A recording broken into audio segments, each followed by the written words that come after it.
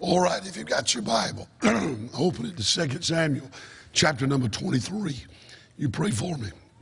Hopefully, I get warmed up a little bit, get hot, and my voice will open up just a little bit. And these changing weather patterns play a little bit with my voice. I get hot and then I get cool. And I ought to do like Brother Sammy Allen and change clothes when you get done preaching, but I've been hard-headed about that and not done that. But I do want to say I appreciate the great honor again, Brother Tim, for allowing me, you and the deacons allowing me to come and be a part of this special time.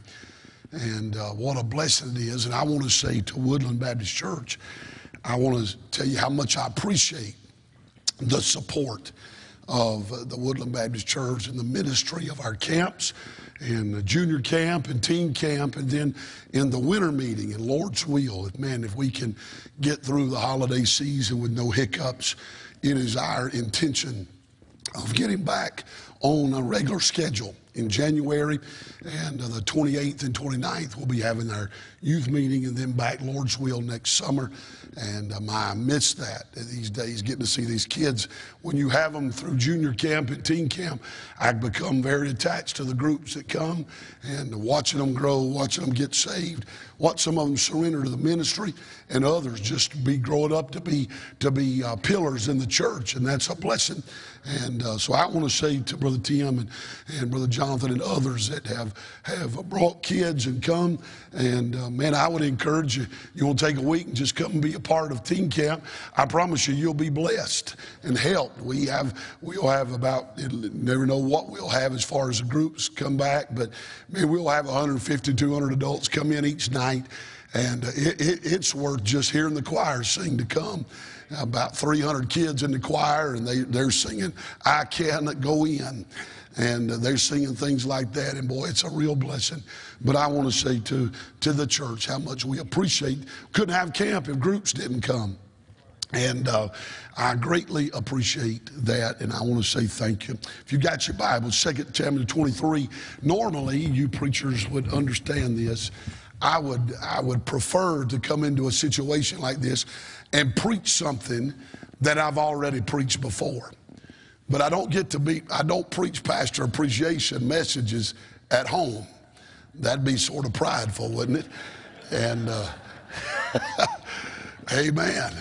And I'm sort of like Brother Gammon. Somebody comes in and goes to tell you, bow your head and just sort of look down and not look up and try to.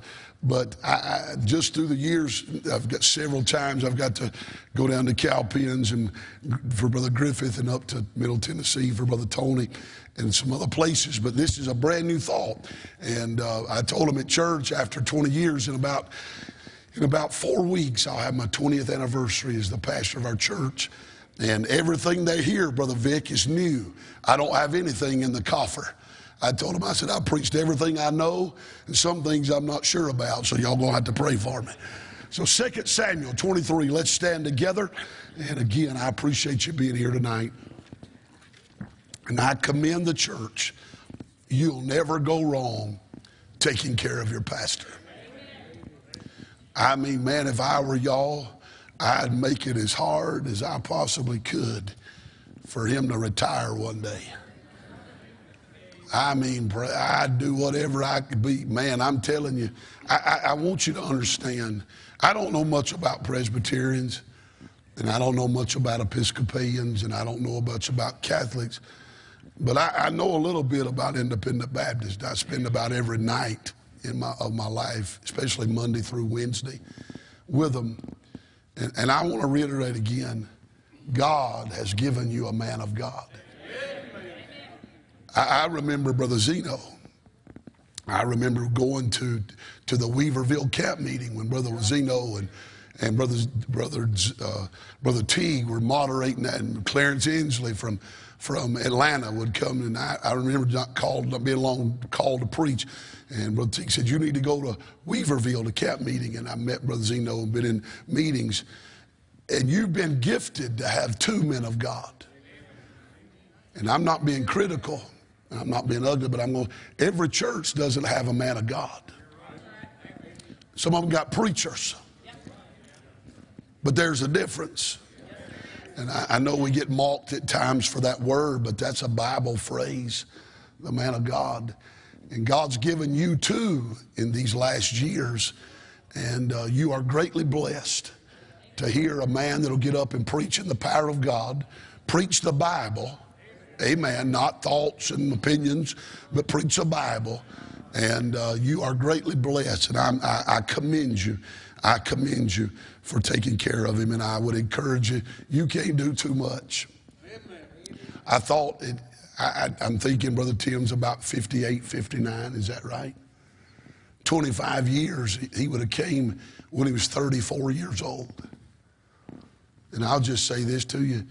He's given you the strongest years of his life.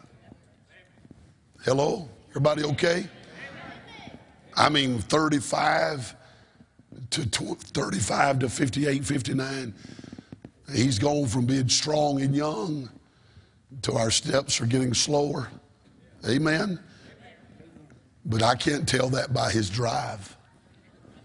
He still pushes it, man. As the brother said earlier, if I've ever met a man with a passion to see people saved, Brother Tim is that man. And I tell you, you ought to, he gave you his best. And I challenge you to give him, for you and the Woodland Baptist Church family, to give him your best. Amen. And I bless the Lord. 2 Samuel chapter 23. The Bible said, now these be the last words of David. David, the son of Jesse, said, the man who raised up on high, the anointed of the God of Jacob, and the sweet psalmist of Israel said, the Spirit of the Lord spake by me, and his word was in my tongue. The God of Israel said, the rock of Israel spake to me, he that ruleth over men must be just, ruling in the fear of God. And he shall be as the light of the morning when the sun riseth, even a morning without clouds, as the tender grass springing out of the earth by clear shining after rain. Although my house be not so with God, yet he hath made me an everlasting covenant, ordered in all things and sure. For this is all my salvation and all my desire, although he make it not to grow. But the sons of the Belial shall be all of them as thorns thrust away, because they cannot be taken with hands. But the man that shall touch them must be fenced with iron and the staff of a spear, and they shall be utterly burned with a fire in the same place. These be the names of the mighty men of David, the Tachomite that sat in the seat, chief among captains. The same was Adino, the Iznite. He lifted up his spear against 800, whom he slew at one time. And after him was Eleazar, the son of Dodo, the Ahohite, one of the 3 men, mighty men with David, when they defied the Philistines that were gathered together to battle, and the men of Israel were gone away. And he arose and smote the Philistines until his hand was weary, and his hand clave unto the sword. And the Lord wrought a great victory that day, and the people returned after him only to spoil. And after him was Shammah the son of Agee the Hararite, and the Philistines were gathered together into a troop, where there was a piece of ground full of lentils, and the people fled from the Philistines. But he stood in the midst of the ground and defended it, and slew the Philistines, and the Lord wrought a great victory. And the 3 of the 30 chief went down and came to David in the harvest time unto the cave of Adullam, and the troop of the Philistines pitched in the valley of Rephaim. And David was then in a hold in the garrison of the Philistines, and was then in Bethlehem. And David longed and said, oh, that one would give me a drink of the water of the well of Bethlehem, which is by the gate. And the 3 mighty men brake through the host of the Philistines, and drew out water of the well of Bethlehem that was by the gate, and took it. And behold, and brought it to David. Nevertheless, he would not drink thereof, but he poured it out unto the Lord. And he said, be it far from me, O Lord, that I should not do this. Is not this the blood of the men that went in jeopardy of their lives?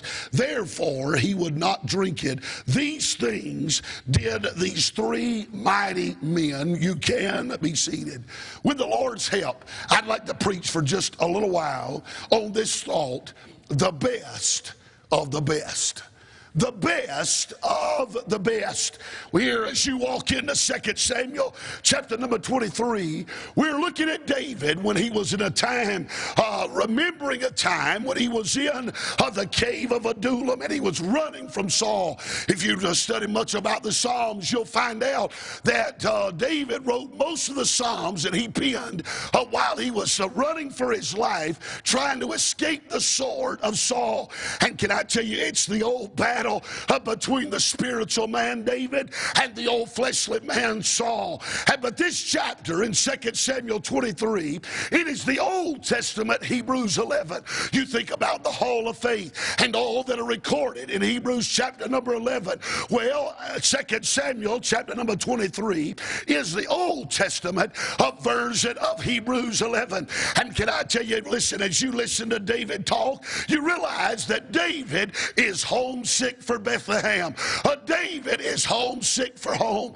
And can I tell you, we could preach tonight on I've got a longing to go. Amen.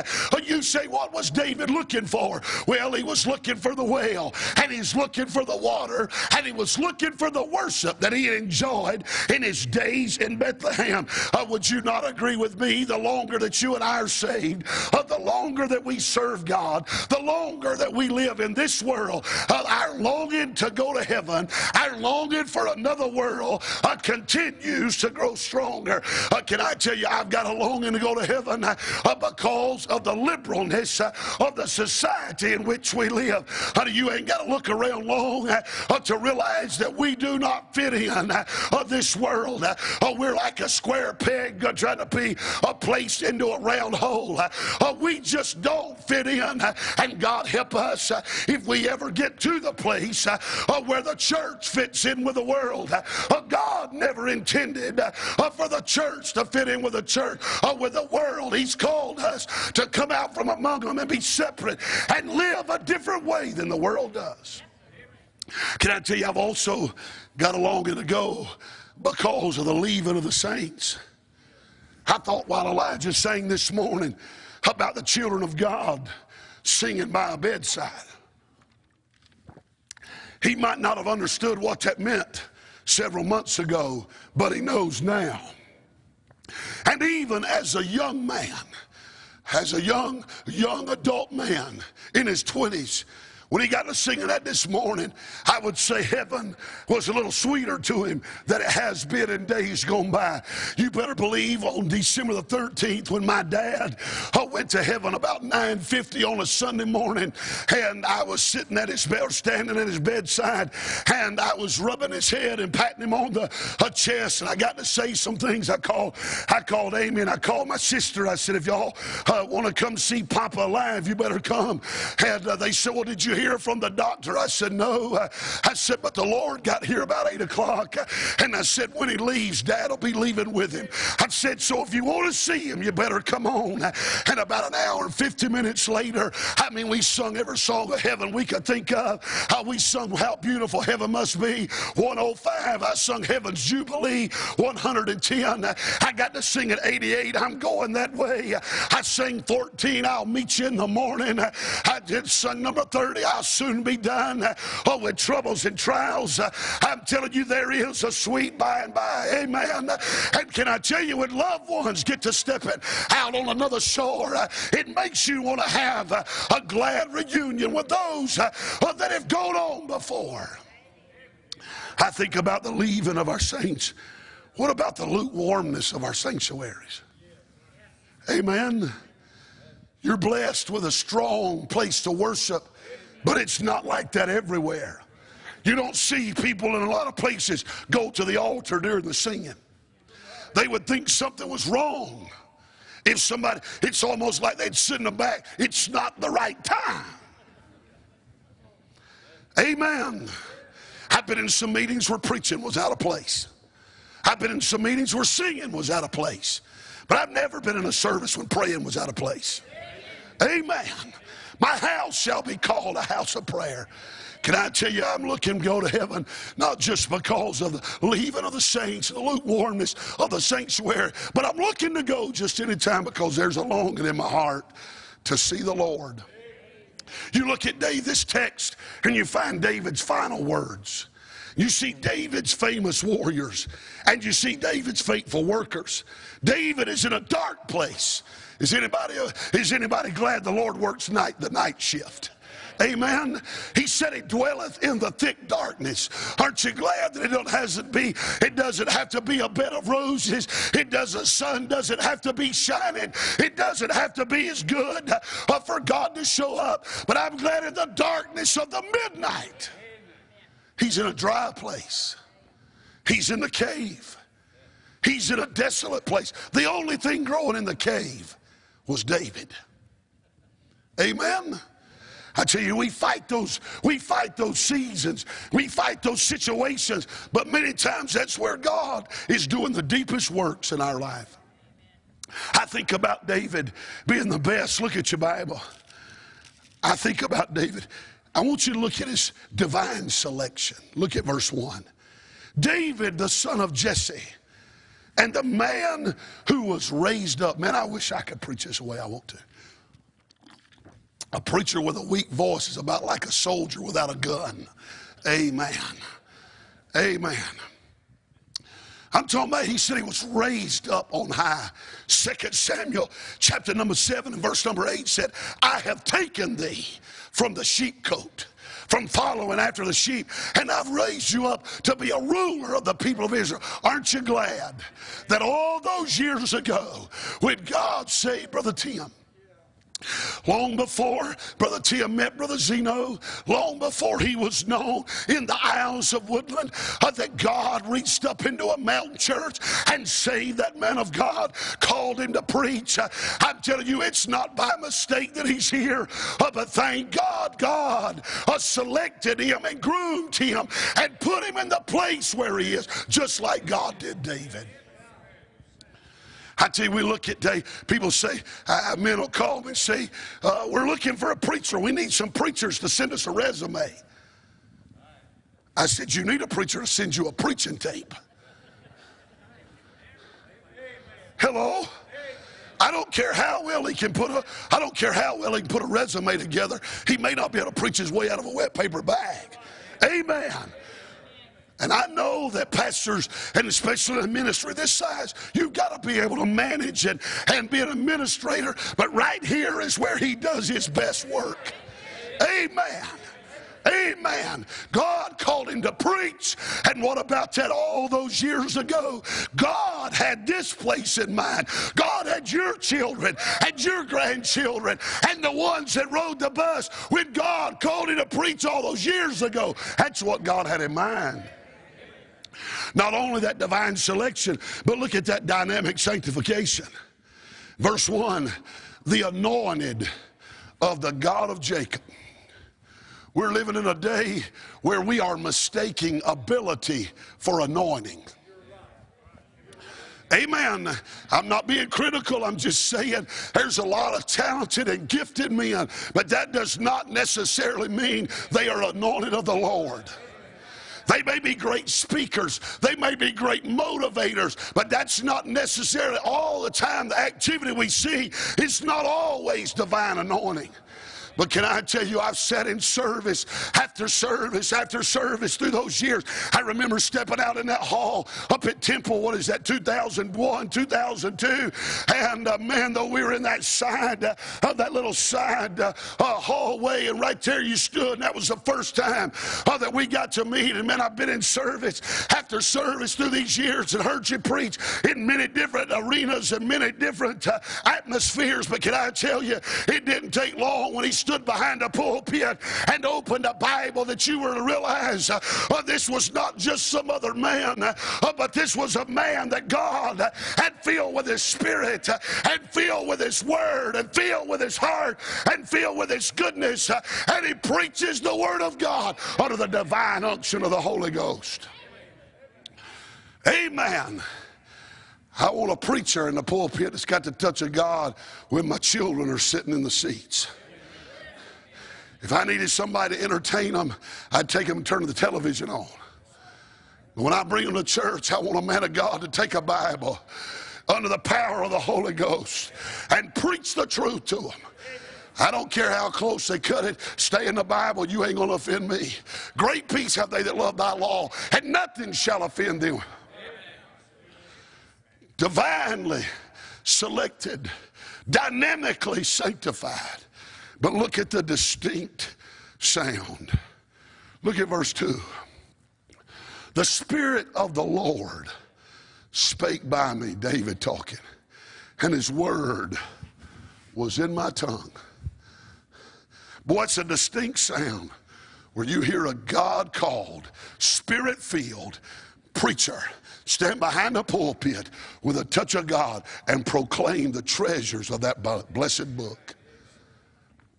If you're not careful, you hear it Sunday morning, Sunday night, and Wednesday night. And if you're not careful, you'll take it for granted. Amen. He ain't like me. Got to have good preachers to come in. I tell our folks, if they'll put up with me, I'll have some good preachers come throughout the year to help them along and just put up with me. He doesn't have to do that. You're hearing the best that the states have got every service. Every service. I don't care if he's preaching to teenagers or preaching to preachers. He speaks the word of God. Amen. You ought to say hallelujah for that.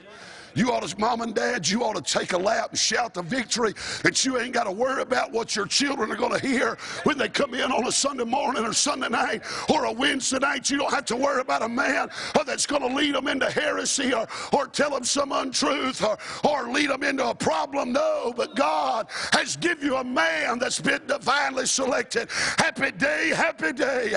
When God called preacher to preach and he placed this place in his heart, but then he didn't just call him, but he equipped him with the power of God, and he equipped him with the word of God to do the work that he's doing right now.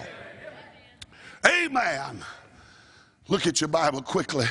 I'll give you 3 things and I'm done. I want you to notice verse 15. The thirst in David's soul. The thirst. Could it be, let me just cut some stuff out right here. Could it be that David was not just the man because he got thirsty, but David was the man who he was because he stayed thirsty? Do you know how many preachers I know that if this is what they were preaching to on Sunday night, they'd knock her up in neutral and coast? Everybody okay? Amen? They'd say, man, this is wonderful. We don't need to press on. But I've never heard that in our fellowship. I've never heard that we've got enough. Enough folks have been saved. Enough are on the buses. Enough missionaries are being supported. Enough young people are in the youth choir. Enough didn't know. He stayed thirsty. And can I tell you, I believe that power of God that's exhibited when he gets in the pulpit and preaches under the anointing of the Holy Ghost is a direct result that somewhere back years ago he did get thirsty. God put some man of God, some Christian in his life that caused him to thirst for the presence of God and thirst for the companionship of the Spirit of God and thirst for the truth of the Word of God. And can I say, Brother Vic, when he opens up that Bible, you know it wasn't something that was just a long time ago, but it was something that he experienced this last week. He's not giving you stale bread. Listen, thank God. You ought to bless the Lord that God gave you a man that just didn't get thirsty, but he stayed thirsty. Amen. What did he want? Look at verse 15. He wanted a drink. That water in that well is a picture of the Son of God in John 4. It's a picture of the Word of God in Ephesians 5. It's a picture of the Spirit of God in John 7. He's looking for a drink from the well. He's looking from the cave of Adullam back over to Bethlehem. And he said, man, I miss home. I miss home. And boy, he got to thinking about all that God had done for him. Boy, he got to wanting that oil. He wanted that water that he was drinking when they put the oil on him. He wanted that oil. He wanted that drink of water that he was drinking when he killed the bear. He wanted the water that was drinking when he killed the lion. He wanted the water that he was drinking when he killed the giant. He said, man, just give me a drink. Just give me another sip of that water. And can I tell you, I don't believe he said that out loud. But preacher, I believe he just may have whispered that. He might not have even meant to say it out loud. But can I tell you, those men knew exactly where that well was located. And though it seemed to be a fleeting thought to David, their leader, those men allowed those words to sink deep in their heart. And can I tell you, those that truly love the Lord will love what the Lord loves, and they'll live and long for the same thing.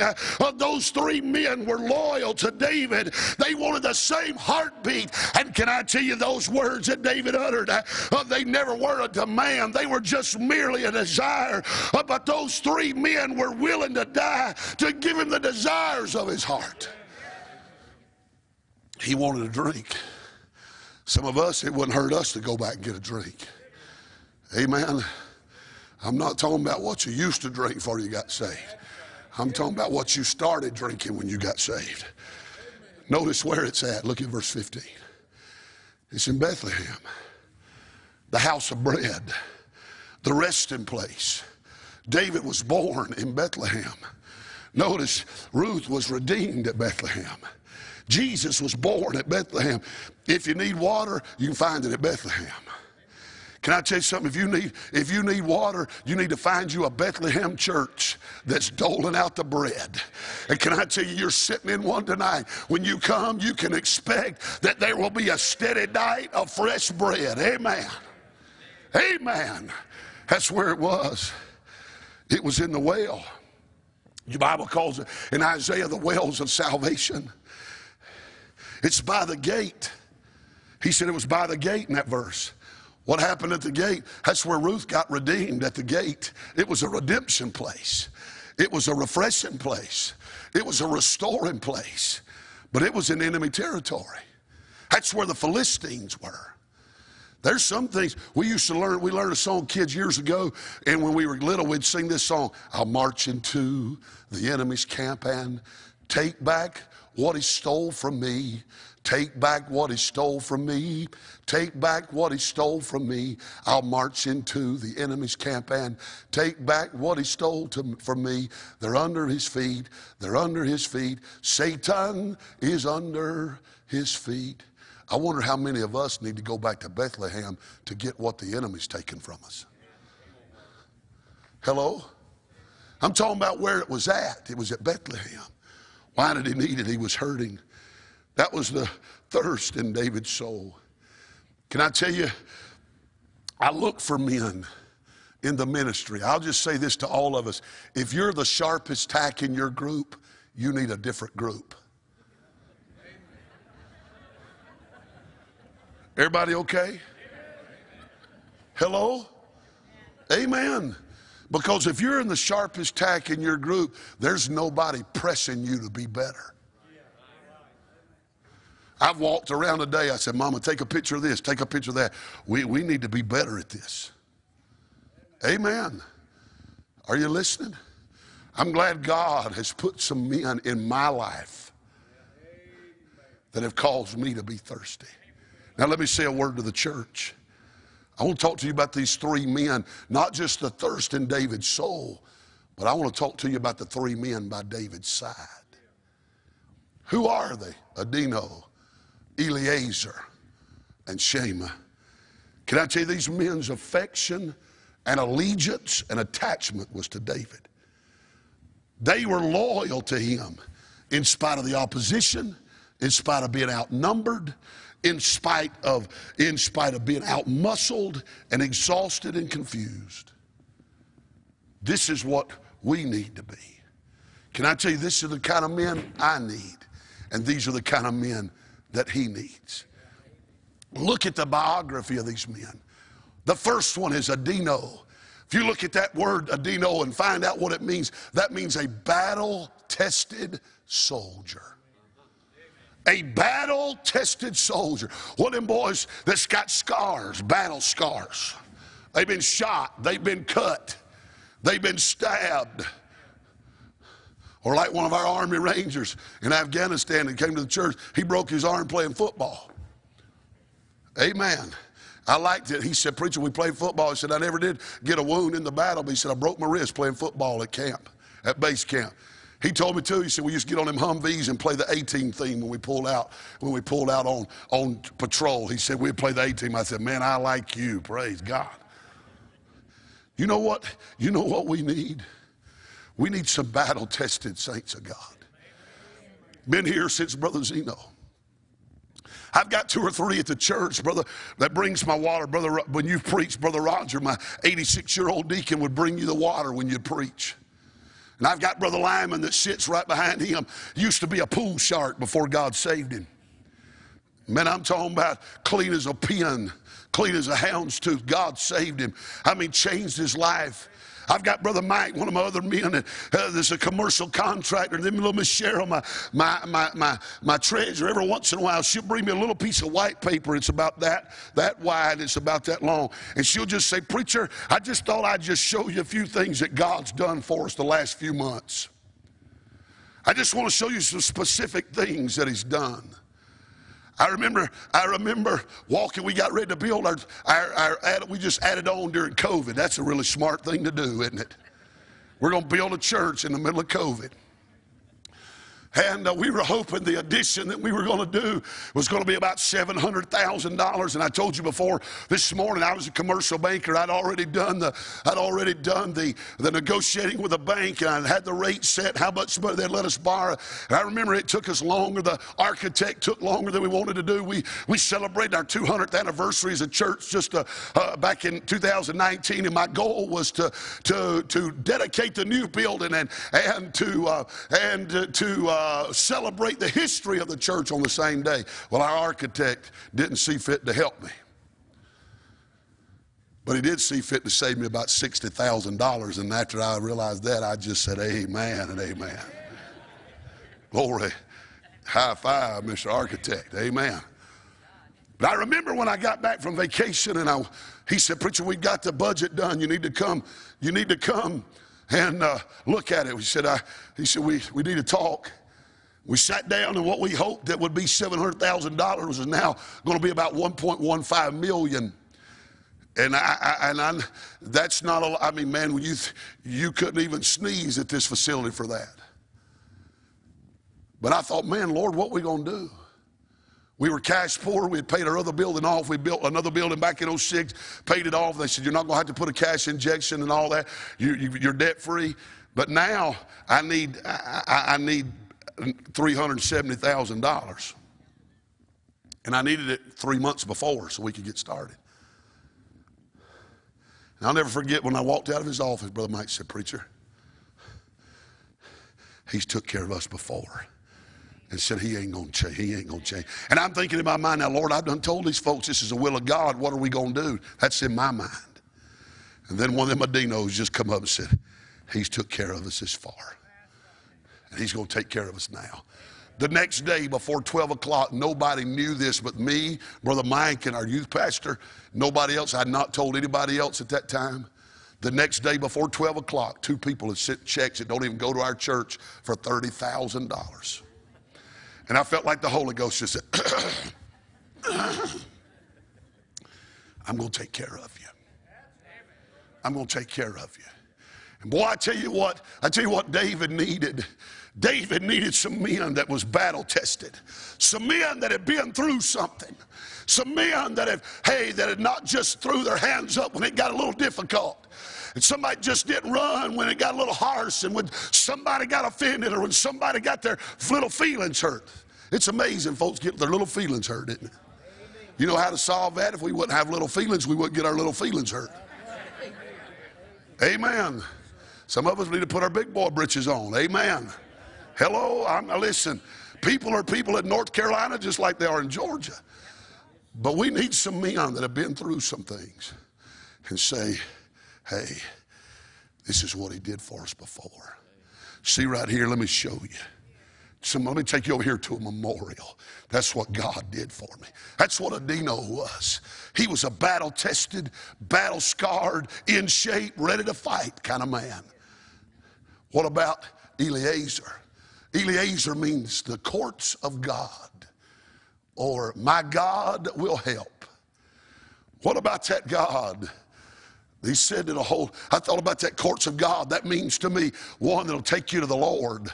I thought about Aaron and Hur. Joshua's in the valley and fighting Amalek, and old Aaron and Hur's up there holding Moses' hands up. And as long as they're holding the man of God's hands up, the Bible said they discomfited Amalek.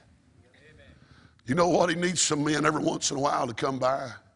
I had one of my men just the other day text me. He said, "Preacher, what are you burdened about today that I can help you pray for?" What is a burden I can pray for?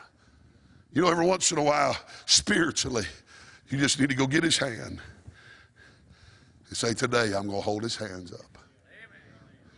That's what kind of men we need. What about Shema, the one that won his battle in his pea patch? You know what Jehovah Shema means? The Lord is there. Amen.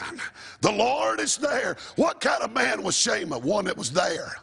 You know what we need? We need men that are just there. Sometimes the ones that are always there, they don't always make the loudest noise. They don't always, they're not always putting the biggest checks in. But I tell you what, they're at bus visitation. They're at door-to-door soul winning. They're here on Sunday morning. They're here for Sunday school. They're here for work day. They're here for whatever needs to be done. That's what we need. We need some ones that just say, "I'm going to be there." Amen. What about the bravery of these men? I mean, they were close enough to hear his whispers. They were brave enough that they weren't scared of the Philistines. Are you listening? They didn't care who was there. And again, he didn't demand them. He just put his desire out there. They loved David more than they feared the Philistines. You know what? I get me a church full of men that love God more than they fear the world. Give me a church full of folks that love Jesus more than they fear the president, more than they fear a special interest group, more than they fear the workplace, more than they fear their family. And you can get some things done for the glory of God. Which one of those men are you? We're gifted in different areas. Are you going to be one of the men who are just there? Old Brother Lyman, that one I told you about, man got saved. He's never shouted. If Brother Lyman shouted, I would have a heart attack and die. I mean, if Miss Amy shouted, if her and Brother Lyman shouted, we'd have to build a new church.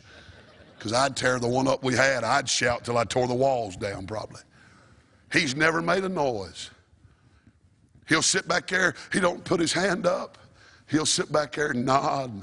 Every once in a while, he'll wipe tears. But he'll pull a index card out of his pocket. And he shows me where my initials are. And where Miss Amy's initials are. And where Riley's initials are. And where Carter's initials are. He says, "Preacher, I pray for you every day." Tonight at 10:30, the deacon that brings you water, he'll get down to pray. His prayer time's at 10:30. And I promise you tonight, I wasn't at church today, but I promise you tonight, when he talks to the Lord, he'll talk to him about me. Glory to God. Can I tell you, there's a whole lot of things God's done for me that have nothing to do with me. It has to do with some people that God's put around me, and the Lord's answered their prayer. Hallelujah. I mean, my mom's in heaven. I'm talking about when I started preaching, I preached in some places you couldn't have found the Spirit of God with a search warrant. You wouldn't have ran into him driving the wrong way in a one-lane highway. Hello, you ever been there? You ought to be. You'd appreciate your preacher when you got done.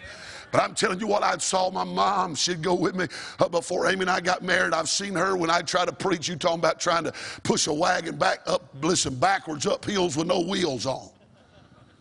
And I've watched her bow her head and pray. And I've watched her when she picked her head up, the power of God come. The Lord help me preach. It wasn't nothing about me, but God had somebody praying. What are you going to do? What are you going to do to help? What's your role to help Woodland Baptist Church support the man of God that he gave you? And say, run, preacher, run. We're with you. Had one of my men. He got ready to come, they moved in from North Carolina, solid man. He looked at me, he said, preacher, he closed the door to my office. He said, preacher, God's told us we need to join the church. And this is what he told me. He said, preacher, as long as you're in that Bible, you'll never have to turn around and wonder if I'm with you. Because as long as he said, he told me, he said, I'm not here to be beside you, and I'm not here to be in front of you. He said, I'm here to follow you into the will of God. And he said, as long as you stay in that book, you'll never have to look over your shoulder and wonder if I'm there. Amen. Every once in a while, you ought to just slip up behind him and say, run, I'm back here, run, run. Come help me. Come here, Brother Tim, come help me. Come here, son. Come right here. I want you to walk like you're walking that way. Right there. Come on, stop right there. Come right here. Man, that's a big old fella right there. I'm glad I didn't pick one of them illustrations. I need to pick somebody up when I picked him, praise God. Lock arms with him. All right, let me hold you, Bible. Everybody all right? I'm trying to follow the Lord. Here we are. Here's a generation that's ahead of him. He's trying to encourage them to press on. He's locked arms with this middle generation while he's reaching back to get a younger generation. And he's saying, hey, fellas, let's go. He's telling you we can still have what we had years ago. They said the glory days of the church are over, but we don't believe it. So just press on. And he's trying to get this one group right here, the ones that are the workhorses, the ones that pull the plow, and say, let's push them and let's plow. But let's not forget to reach back here and get this other generation. I'm telling you, that's what he's trying to do. He's trying to encourage you saints to press on. He's trying to encourage you ones that's been in the way for generation after generation. He's saying, walk on, walk on, walk on. He's saying to the one that middle age, he's saying, plow on, pull on. And he said to that young group, come on and go with me. There's the will of God out there. There's the blessings of the Lord out there. There's missionaries to be supported. There's buses to be ran. There's sinners to be saved. There's families to be salvaged. He said, press on. Press on. Thank you. You got any good outlines in there? I'll just keep it.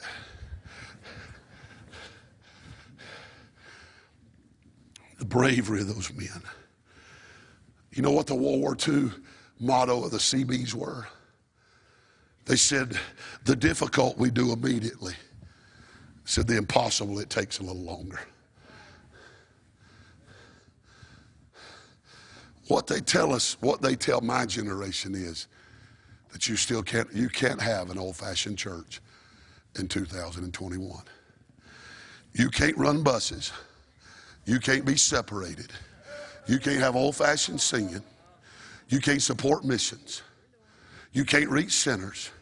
You can't have old-fashioned singing. Amen. I'm glad somebody didn't tell him that. Because, Brother Mark, I go places and I hear men, they want to be, they think you've got to trade one for the other. Well, we can go reach sinners, but we're going to have a contemporary atmosphere when they get here. Why would we want to take them from the world and bring them to the world? Hello. Are you listening? That's what they tell us. But you ought to thank God you got one that didn't say we got to settle. What about not just the bravery of these men, the biography of these men? What about the background of these men? You go over to the 1 Samuel 22:2, Caleb of Adullam, those that are distressed, those that are in debt. What about it? Had it not been for the ministry of this church,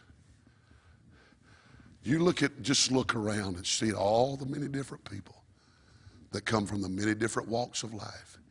And outside the grace of God, the preaching of the Word of God, and the ministry of the Word from the pulpit and this place, we'd have never got in this cave together. But because God took a man, pulled him out of the sheepcote, said, you're not going to follow the sheep anymore. He said, you're going to rule my people. You're going to be. David was the greatest singer Israel knew, the greatest sovereign Israel knew, the greatest soldier Israel knew, and the greatest son that Israel knew. And God said, he said, I'm not just pulling you out to put you on display. He said, I've got serious work for you to do. There might have been some times in these last 25 years that Brother Tim said, now, Lord, I didn't sign up for this. Amen. Lord, I didn't sign up for this. There's sometimes he signs up for things that we didn't volunteer for. Amen. But aren't you glad he stuck it out? Aren't you glad he stayed? What about the three that are by David's side? Which one you gonna be? Because the only way that we get that crowd that was singing in that choir tonight to that age is somebody's going to have to hold his hands up. And somebody's just going to have to be there. And somebody that's been battle tested and battle scarred is just going to say, hey, preacher, we can do it. Sometimes you just need to point me in the direction and say, we really can do this. And I'll bounce off of a concrete wall thinking I can knock it down. Amen. Amen. I wonder if it's your grandchildren who'll be the beneficiaries of the grace of God because he ran on. Number 3, and I'm done. Come back, Miss Lisa, I'm about done. Some of y'all think because I put some on the piano that I'm about to quit. Well, I lie sometimes. That's a trick. Miss Lisa's just glad I didn't put her up here 20 minutes ago. Miss Julianne, she plays at times. I'll exhort. You know, I'm real calm. I don't get, tore up. I'm real calm most of the time. Yeah, if you believe that. I'm looking to get happy. And I'll get to exhorting the text or whatever. Miss Julianne play for an hour, and she just sits over there and just plays. Number 3, and I'm done. What about the testimony of David's sacrifice? Those men broke through that Philistine guard and got him some water. He never thought, I don't even know if he realized they heard him. But when he looked in that water, in that cup of water, what he had said he longed for, he didn't see the water, the well of Bethlehem, but he saw the blood of those men that risked their life. And that drink offering, he poured it out to the Lord, which was a signifying. You never did have a drink offering by itself. It was always accompanying another offering. A lot of times the thank offering. And so he poured it out to the Lord, which was indicative of a life that had been given to Christ to be spent for the Lord. I wonder down through time in these next years, you never know what the will of God holds and how things change. Well, you ought to take every advantage of every moment that God's given you with the caliber of a man that God's given you and say, preacher, we can do it. Run on. Run on. I got your hands up. I got your hands up. I'm here. And preacher, do you remember what God did for us before? I remember some years ago, and I forgot it, I had to be reminded. When we built our first building several years ago, play on, Miss Lisa, I'm about done. Several years ago, we had remodeled our church, and we spent about $250,000. We just paid it off real quick. We were cash poor. And God started blessing our buses, and we didn't have anywhere to put our bus kids. And we have a place to deal with our children, have them in a large group. And we run our buses heavy on Wednesday night, feed them supper, preach to them, pick them up and carry them home. We needed a big place where we could congregate them. God was helping us. Problem was we were cash poor. We didn't have We'd spent everything we had to get out of debt. And man, we needed a building. And I thought, Lord, what are we going to do? And see, this is what I'm about to tell you, I had forgotten 2 years ago when I walked out of that contracting office after I looked at that budget. One of my men came to me on a Sunday night. He said, preacher, we've had a framing business that we've sold. Our kids used to work it when they were in high school and in college, but they both got their teaching degrees now, so we don't need it. So we've sold that business. And we've been looking for ways to invest this money, and said, we've looked at stocks and bonds, we've looked at real estate, we've looked at mutual funds. And so he said, preacher, I got saved on a bus. And he said, we've decided we're going to invest in some lives of some children to ride vans. He slipped a check across my desk for $40,000. I said, to God be the glory. I said, well, we're going to start a new building fund. I said, we'll take up a building fund offering in a couple weeks.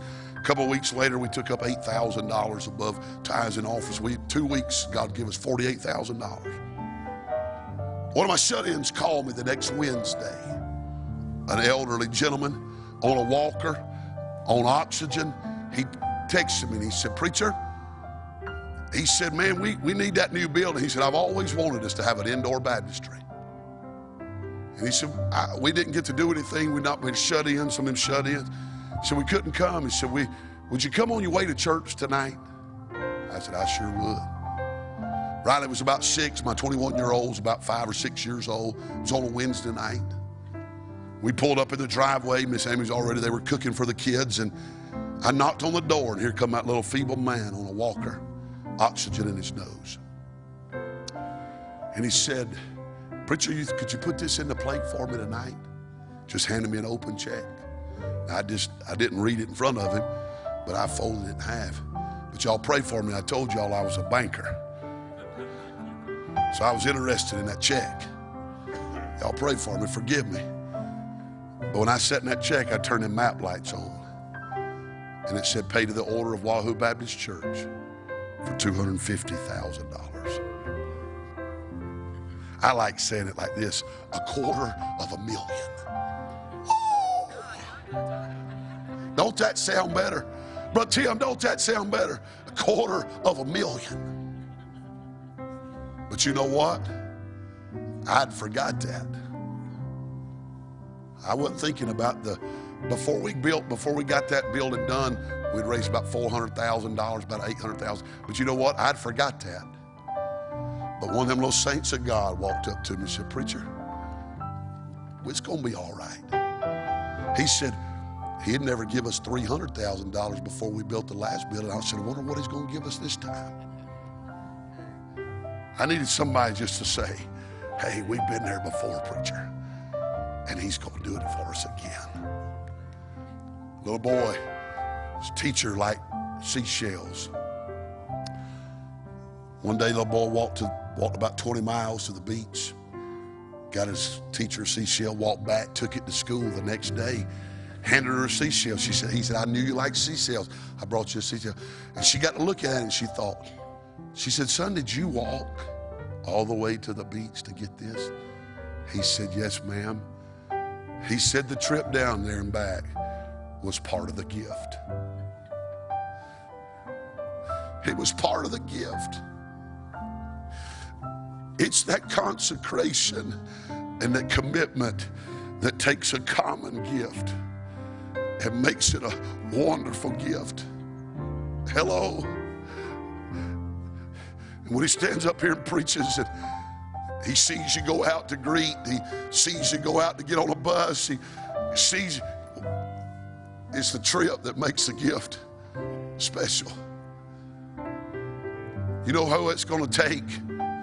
You know who it's going to take for you to go to the next step and see more people saved and more buses ran? Each one of us. Whether you're an Adino, whether you're an Eliezer, or whether you're a Shema, God's give you the best of the best. And you heard what he said this morning. He gave you the credit. He said, you've stayed with me. You've served the Lord. When you put David with Adino, Eliezer, and Shema, there's some business about to pick up. There's no telling what God could do. I know I'm not sweating. I wish I could preach it in the strength of my body like I want to. But I feel like I'm doing the will of God. God's give you a choice, man. You men sit on the platform, on staff. You realize what you get to sit shoulder to shoulder with and glean from? Brother Willard used to say when these older men of God passed, I thought about it, Miss Lisa, when your dad passed. Brother Willard used to say, he said, them older men of God die. He said, it's like a library that burns down that'll never be recovered again.